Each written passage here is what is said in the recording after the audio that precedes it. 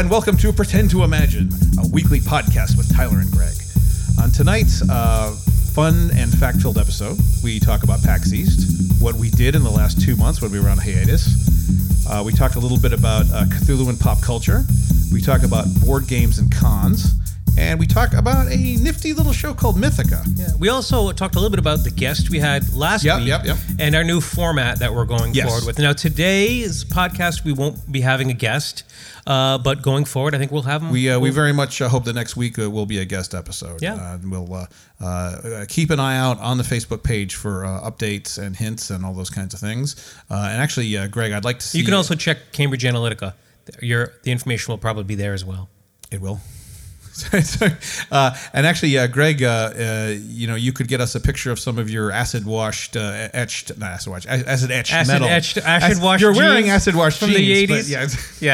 Yeah. All right. Well, 2 months. 2 months we took off. So we took 2 months off. 2 months off. Do you did you do anything interesting in your 2 months off? No. I did. What did you do?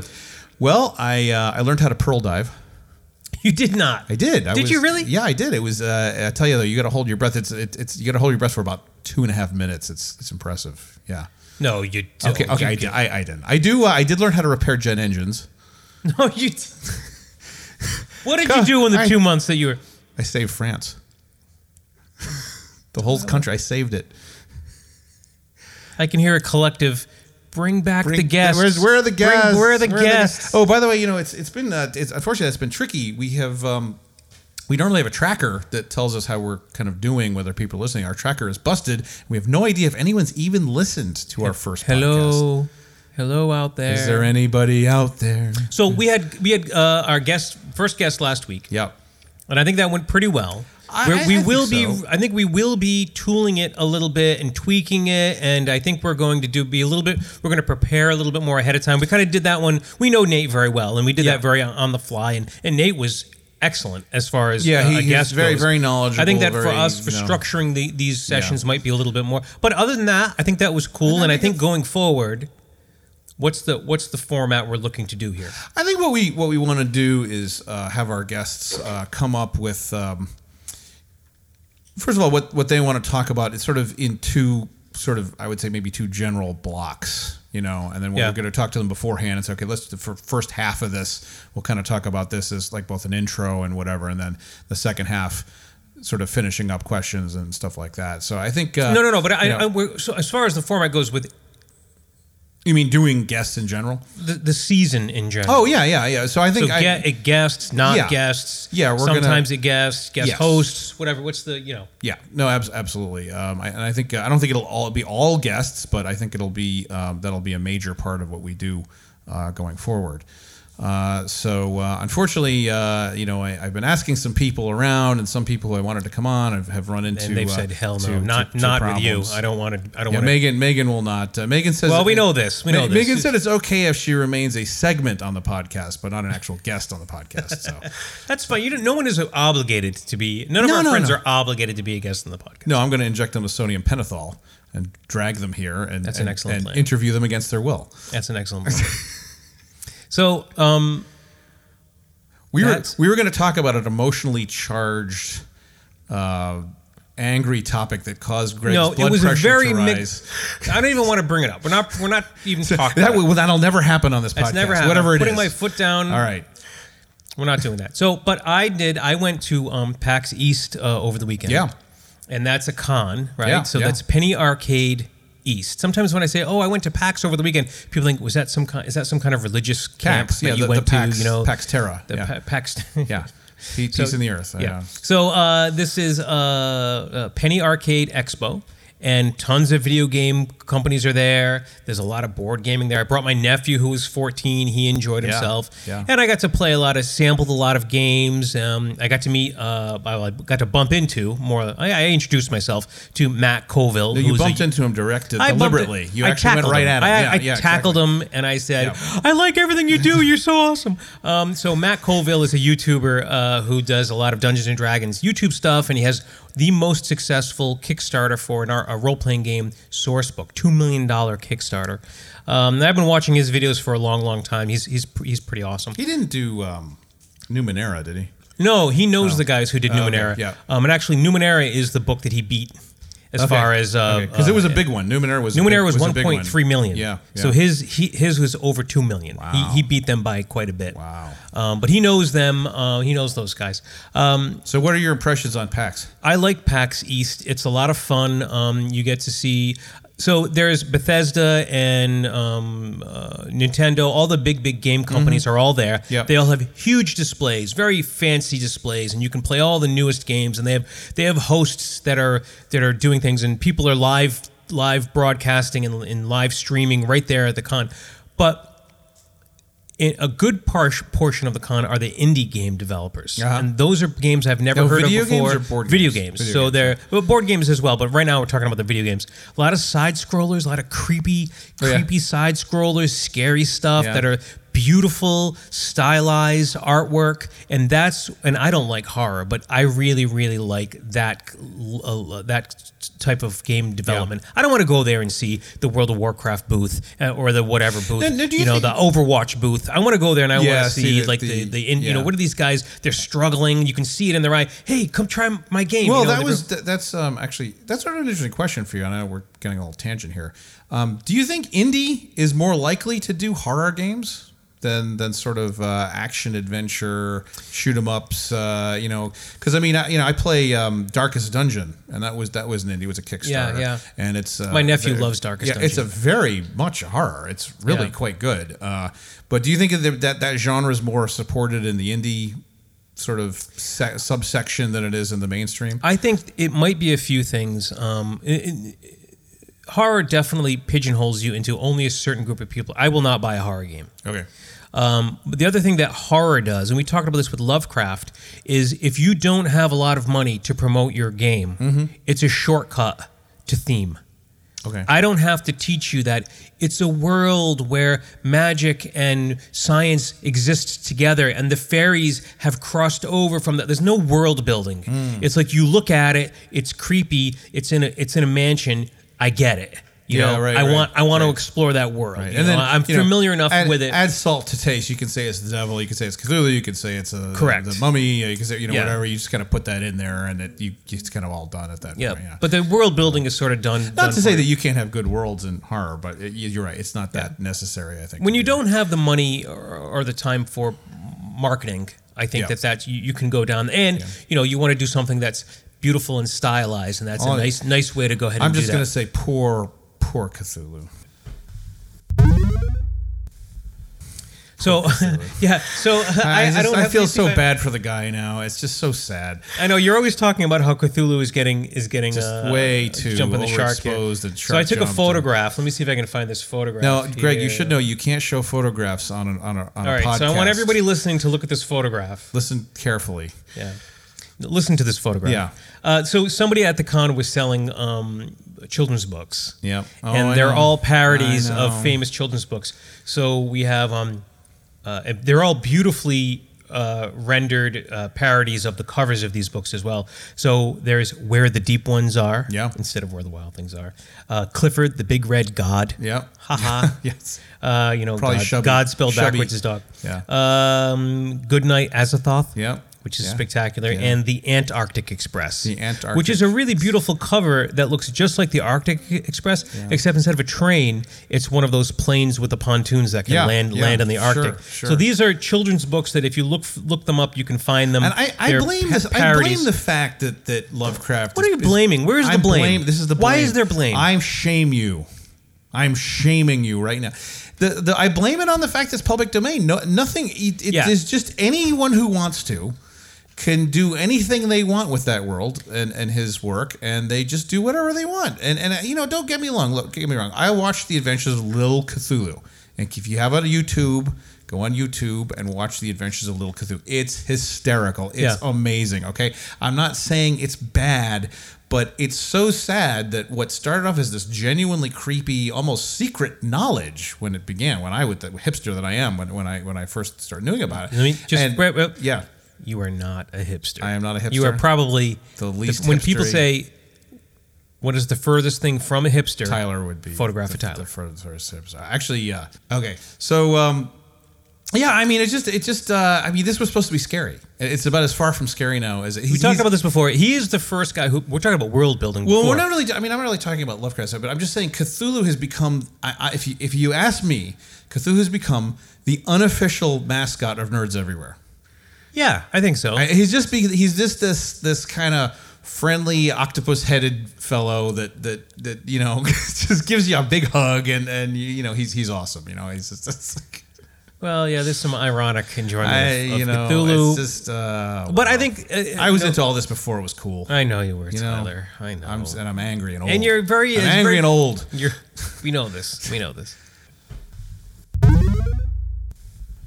So what else about? So anything else? Anything interesting at PAX that you saw that's coming up? That might be... I think I went to the video game. I did do the video game section. There's a board game section which is excellent. Yep. Lots of indie board games. Yep. Board games. I made a promise to myself that I was not going to buy any board games because I have board games that I bought last year's PAX, and have not played them. I have a cautionary tale about that. I know an individual. They will remain nameless. No, I will change the sex. I will change the species. It's a goat. Oh, okay. Good. I know this goat that went to Gen Con and spent $1,300 on games. Now, this goat was driving a car, so there was plenty of room in the car for said games. And I suspect that this goat has still not played all the games, even though it's been about 4 years. Does this goat's first name rhyme with narc? No. No. Well, okay, yes, it does. It does. I don't want to. The goat has been changed to protect the innocent. Yeah, that's right. But you know, I get it. I think you see these. They're very attractive. The games. They're beautiful. They're beautiful, glossy boxes. You look at the back. You're like, oh, it's a genre you think is awesome. It's like, oh, this is a gangster game. That's gonna be fun. When you it's open hard to say no. When you open the box and you take out all the parts, it titillates the parts of the brain that go. It's a treasure. It's a treasure. You're opening this treasures. Must do this, and this goes here, and these things will be assembled and make a little clock. And I see. Yeah. When your whole brain goes crazy. It is. It's the sensation of delight. It's That's delight. what is delight. So I promised myself no board games. Well, I'll tell you something. I'm lucky because when I go to Gen Con, I generally take carry-on, which means that I physically can't bring back. I happen to know that ton of at stuff. Gen Con, there is a FedEx that will just ship everything home. You buy everything you want, you bring it over to the FedEx booth. It's in the con. There was one at San Diego Comic-Con when I was there. There's one at PAX East, and doesn't matter how big it is, they'll box it up for you and ship it home. The other thing, honestly, is you can actually just tell the dealer you want it shipped, and they do it. Yeah, you know. So I bought some battle foam for my Tyranids. Nerd. Yeah, but I bought some battle foam, and they just sent it to my door. I mean, they sent it to my door. I put in the order, gave me my address, and that was it. So it's true. It's not really a barrier, but to some degree, it is a barrier because you're like, I can't buy all this shit and take it home. You know, you can kind of do that. But it's also tough because like you'll go and do demos at Gen Con. I'm sure they had them at PAX probably too. You play a demo and you're like, that was the best thing ever. Yeah. I have to buy this little game right now, and you do, and then of course you never play it again. It sits in your game shelf. I have Ginger Dead House. Oh, I've seen your game collection, my friend. Hoarder. Yeah, I know. I bought Ginger Dead House, which was a great game last year. That sounds good. Haven't played it, and I bought. I'd play that. Pixel. I don't know, Pixel Smash or Pixel something. Yeah. Haven't played it. I think you're maybe a little safer if you go to game days or game nights with your friends and you play a game and you say, "Oh, that was really good," because you really get to play it with your friends and you can kind of. Well, being at a con, it's almost like being on vacation. It is on vacation. Everything, all the money in your pocket is Monopoly money. It has no value, right? You know, there's no price comparison. Yeah. There's no So I did what I think might be. Now I am a straight white male. I think I did. Bastard. I know, you bastard. You're bad and you should feel bad. I did the whitest thing I've ever done in my life. You bought stocks. I bought a semi-precious D20. No, that's not white male. That's nerd, my friend. That's the nerd. That's nerd. I bought a lapis lazuli. Is that how it's pronounced? Lapis lazuli. Lapis lazuli. Yeah. D20. It's beautiful. It's this awesome blue. I bought a blue sandstone, which is almost black. Yeah. Blue black Yeah. with glitter. And these like a sparkle in it. And these dice are too nice to use. I'm not going to use them. Are you crazy? So what are they for? They're going to stay in a box on a shelf somewhere. No, of course I'm going to use them. I'm going to use them, and I bought a metal die. Okay, well, that's actually, you know what I saw at Gen Con? Oh my God! So you've played Waterdeep, right? Of course. Okay, Waterdeep. You know the square monies, the moon shaped money, yeah, made out of brass. Yeah. So and you're like, oh my God, how much are they each? I don't know. They're like $2 each or some ridiculous amount. So I have the ability to acid etch brass. Okay. So I can take a square or a round piece. You can buy these at online or at craft stores, and I can draw whatever I want on them. And it's easy enough to draw on brass as it is for me to draw on paper. Okay. It's pretty simple. Yep. And then you draw the image on the brass, and you dip it in the acid for about 10 minutes to an hour, depending. So you dip acid? You pull it out. I dip acid on a regular basis. And you've seen it. I showed you the thing, right? Yeah. So, maybe we'll put those online, the acid etched if you'll send it to me, I'll put it right up. Yeah, sure. But every time I make the piece of acid etched jewelry, I always think it would be awesome to make monies. That's a Earth nerd. monies. That's a Space nerd term. Monies. Yeah. For games. Yeah. Well, there's a booth at Gen Con that does exactly that. So they've already had your idea. So you can just forget it. They're casting them when they're made. Mine would be like each individual could be different. Do you realize you could probably just use washers, brass washers, and make neat coins out of washers? Absolutely, use brass washers. Yeah, cool. But but that is another example of like these sort of impulse buy things. You said, well, I play Waterdeep, and wouldn't it be sweet to have that? And actually, a lot of Kickstarters do that. I played a wonderful game called Tokaido. With my friend Harry and Sarah, but Sam had the Tokaido that you got if you Kickstarted. And their Tokaido has all these gorgeous metal money pieces and little figurines for the people. And of course, ours was all paper. It's just pieces of paper. And that's interesting because that Tokaido came out, I think, for years prior to the Kickstarter. Yeah. That was the Kickstarter exclusive. So they had to make it. It's not like we're making Tokaido help us make the game. They just decided to do a Tokaido Kickstarter. They've been making the game forever. It's like, we want to make a deluxe version. So would you say that that's almost, it's almost advertising, really. It's almost like you're getting advertising for Tokaido because people might lotus the Kickstarter and say, isn't that cool, but I don't want to back it. But then they might just go buy Tokaido anyway. What it is, there's a certain amount of people that would like a high-end deluxe version of Tokaido, but not enough for the company to actually make a mass market, find a place to sell it, a shelf space, and stores are going to sell it. So they mitigate their risk by getting people to pre-commit to it, and then they know, okay, we've got 10,000 people that want this. Yeah, sure. We know how much it's going to cost. But I mean, it's ironic because I bought Tokaido for Harry and Sarah as a gift. They had some. It's supposed to be a great game. Yeah. It's a wonderful game, and actually, not to get too much into Tokaido, but just as a quick game review, it's very beautiful. Yeah, it's a Japanese theme. You right? play a group of Japanese artists who are traveling from I believe it's Tokyo to Tokaido, and it's about this journey. And you might go and make some money working on a farm, and you might paint part of a landscape, and you might go to the hot springs and relax there for a bit. It sounds delightful. And sometimes you can go to the market and buy some interesting things that you've been collecting.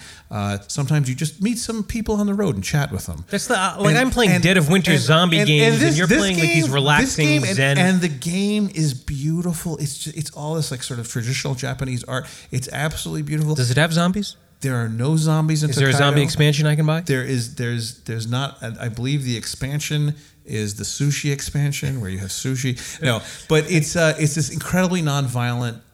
Not to say that you can't dick other people over because you can, but it's just not. It's a very, very, very interesting game, and it's a scoring game. You're trying to get points. That's how by doing certain things and getting certain things you get points. But very peaceful and very nice. Very Japanese actually. It's a very sort of really cool concept.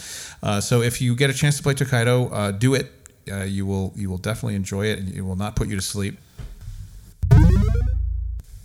We started this conversation with what did we do in the 2 months that we were off, and I went to PAX. I probably did a bunch of other things too, but this past weekend I went to PAX. Yeah. Did you do anything this past 2 months? I wouldn't say so. I mean, it's been kind of same old for me. It was not to say that there's not watched a lot of Red Dwarf? Well, actually, you know what I did watch? And actually, I'm going to give it a shout out because I actually really enjoyed it. And I'll talk broad strokes. I watched Mythica. Oh, so Mythica's on Amazon. Okay? So Mythica, no. Lindsay was recommending. I watched the first episode of Mythica. I believe it's called "Searching for Heroes" or "Finding Heroes." So this is a fantasy, very much high fantasy world. Very, yes, campy. Not quite, not totally unlike Xena and Hercules. Okay, Xena and Hercules are sillier than Mythica. Okay, Mythica takes itself seriously. Okay, it's a serious thing. You're not supposed to be laughing at it. Okay, it's actually serious. Now, it's got some bad CGI. We're not going to deny that. I'm okay with that. You have to kind of say, okay, it's CGI. You know, it's not good. But one of the things that surprised me about it was some of the visuals are amazing. Gorgeous camera work, beautiful setting. Would you know where it's filmed? I don't know where it's filmed. I'm going to try to find out. But I mean, absolutely gorgeous. There's like this one where they're climbing up this hill, and it's like at dusk, and you just see their black outlines against the starry sky. Beautiful cinematography. I mean, very, very impressive. And one of the things that's actually really funny about it is it's actually somewhat more realistic than a lot of the things we've seen. When you watch Game of Thrones or you watch Lord of the Rings, the fights are very choreographed. Everyone does everything perfect. Every motion is exactly perfect. Yep. These fights are brutal. People are just wailing on each other. People are getting hit, and they're like high school fights. It's like watching SCA, really, because I mean, they're here. They are in their costumes. They're trying to. Don't make fun of the SCA. It is. I'm gonna mace. I'm gonna hit you. But the fights are funny. There's a lot of rubber face orcs. It's actually really good. There's a few things that I noticed about it. One is that the poor. It's Lindsay had told me. She said it's like watching a D&D campaign. And let me ask you a question. Yes. Is the main character a straight white male? Female, with a bad leg. Okay. And she's actually a great character. I love her. That's good. So that's pretty good. The only thing is she's like this really good, nice person, but she's got like this horrible, like dark streak that she can't really control. But she's a cool character and a little bit like Rey in a way, because like in the beginning she's like this very exuberant, happy kind of person, and then she goes through this period of being very dark and very unhappy, and by the end she's happy again. So it's kind of nice. There's the typical tropey McTrope rogue who's having sex with anything he can find, stealing from everybody, cocky, etc. He's fun. I think he's a half elf. But this was a Kickstarter, right? I don't know. It might have been. I looked it up briefly when Lindsay was recommending it, and I believe that they got some of the initial funding through Kickstarter, which is funny. We're just talking about Kickstarter. Yeah, it wouldn't surprise me. And then me. they got picked up and funded to do the whole thing. And then they have the sanctimonious, beautiful, every hair in place cleric. She's an interesting character. And then finally, this big, beefy, long-haired dude who's the warrior. And this poor bastard just gets his ass kicked the entire time. He gets arrows in his back. He gets hit by a boulder thrown by he's attracting aggro. That's his job. And that's exactly all he does is get hurt. He doesn't kill anything. Yeah. He just gets the shit kicked out of him, and then the healer heals him, and he just lies there in agony, and he basically absorbs damage. He just is all right. So no one else has seen this. So anyway, we're not going to get into it. So anyway, the bottom line is that I was actually fairly impressed with it. Don't expect too much, but if you like the genre, you like D&D. If you're the kind of person who likes to like go on or Lord of the Rings, yeah. But if you're the kind of person who likes to go in and listen to people play a role play, this is kind of the same thing, okay? Because you could tell this was somebody's game that they ran. I mean, it's obvious. So I am somebody who listens to. Yeah, you'd find it fun, I think. Some of it is very cringeworthy to watch people play. There's a lot of in jokes and a lot of stuff like that. I would like to rage. Now that's from Critical Role, right? So you don't even watch that. So critical, you know that because I told you about it. So Critical Role is my favorite. That's like professional voice actors. They do voice actors for a lot of anime films. Yes. They do voice actors. I think Attack on Titan and Dragon Ball Z, and they do tons of video game voices. This group of maybe 6 or 8 voice actors. Yeah. So they're great at improv, and they do voices for the characters, and they really do. It's very story based. There is combat, but it's very story based. So Critical Role is the height of like what is and even that if you're not up for it, you could watch Critical Role and go. And then didn't you like Harbin Quest? Oh, I loved Harmon Quest, but they had that shitty model where you get like season 1 and then it's like $3 a month to sign up for some web service that only thing on it is Harmon Quest. I'm not doing that. That's really worth it. Yeah, so sorry. Screw that. And that's also the reason why I don't watch the new Star Trek show. Oh, really? CBS wants you to sign up for CBS Prime for like it's like $6 a month. Wait, hold on, whoa! I'm floored here. Wait a minute. I knew there was a new Star Trek. Yeah, Star Trek Discovery, I think. Is that what they're doing with this? Yeah, it was. You are kidding me. It's the flagship show for CBS. I think CBS Prime. You are kidding me. You're going to pay for CBS Prime, and it's like $6 a month. Oh, I don't think that's. And the only thing worth watching on CBS is this show, and I will not do it. And I'm like, do you want your stuff to get pirated? Because this is how your stuff gets pirated. Do you think you're actually going to like enrage all those nerds and they're going to sit idly by with their massive computer skills and hacking knowledge and not pirate you? Time will tell. They're fools. They know whether they got the eyeballs on the screens to make the show worth it. I think it's being renewed for a second season. All right. It's getting pretty good reviews. Yeah. Some people are complaining about it. Again, I haven't seen it. Yeah. But yeah, I'm not doing that. If this world fragments into like I have to pay $6 a month for every single channel every single network that's out there, forget it. Yeah. I've actually, to be fair, I've been very happy with Amazon Prime. Amazon Prime. And again, you still haven't seen Tick. No, I haven't. Oh my God! All right, I won't rhapsodize, but I'm just going to tell you that you're well worth your time. I mean, I'll watch worth your time. So what else? What else we got going? So anyway, other things. So I ran a real good Call of Cthulhu one shot. Oh yeah, I heard everyone survived. Everyone survived. Keely was actually reproachful. She was mad at me. She looked at me. She goes, you took it easy on us. I'm like, well, you want me to kill you? She goes, well, in a one shot, I think it's fun. I'm like, so if you don't know, I think most of our listeners probably now do, but role-playing game where you play in the world of Cthulhu, but it's a one shot. So you're only playing for that one evening with your friends, and then you'll never play those characters again. You'll never play that story again. So usually there's a high body count with these things. And it's Cthulhu. Yeah. So just like in Lovecraft books, there's a lot of people dying at the end. Yeah. Succeeding in a Cthulhu one-shot is not likely. No, you generally don't. And I've played in your one-shots, and we've failed many times. Many times. But no, it was... that'll give you a good clue as to the kind of game it is when your players are angry at you that they succeeded. It was my first multimedia Cthulhu. I actually, when it came time for them to play The King in Yellow, I actually had them come upstairs and watch Casilda's song on YouTube. Oh yeah, which was just great. You know how that went on, and then we went back downstairs, and I during the funeral of their friend, I played Hello Darkness, my old friend, and everyone was just like, Nate looked at me and said, "You asshole." So we had a good time. So I'd been working on that over the last 2 months, but I wouldn't say. I don't know what. Let's see the other things I was going to lie about. I clogged a toilet in the Pentagon. I summoned Yog-Sothoth, and I wash my sheets. Those are the other things. Yeah, that's good. Those are good lies. Yeah. I don't believe any of those. So I think that's good.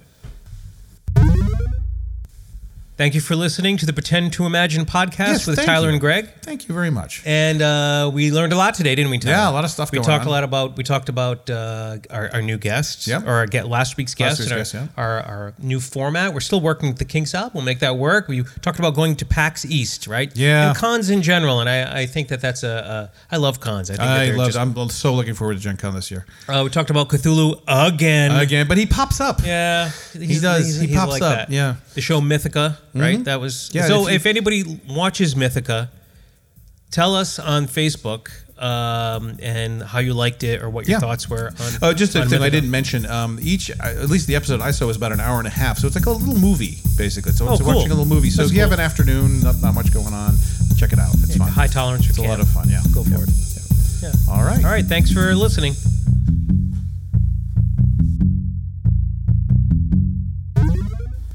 This has been another episode of Pretend to Imagine. For questions or comments, please email us at podcast@pretendtoimagine.com. Follow us on Facebook and Twitter at Pretend to Imagine. And visit our website at, you guessed it, pretendtoimagine.com. Produced by Tyler Smith and Greg Fisher. Web design and tech support by Small Hall Studios. Audio by Mitch Myers. Music by Greg Fisher. Editing by Tyler Smith. please check us out on iTunes and Stitcher and give us a 5-star rating if you enjoy our podcast. Thanks, and happy pretending.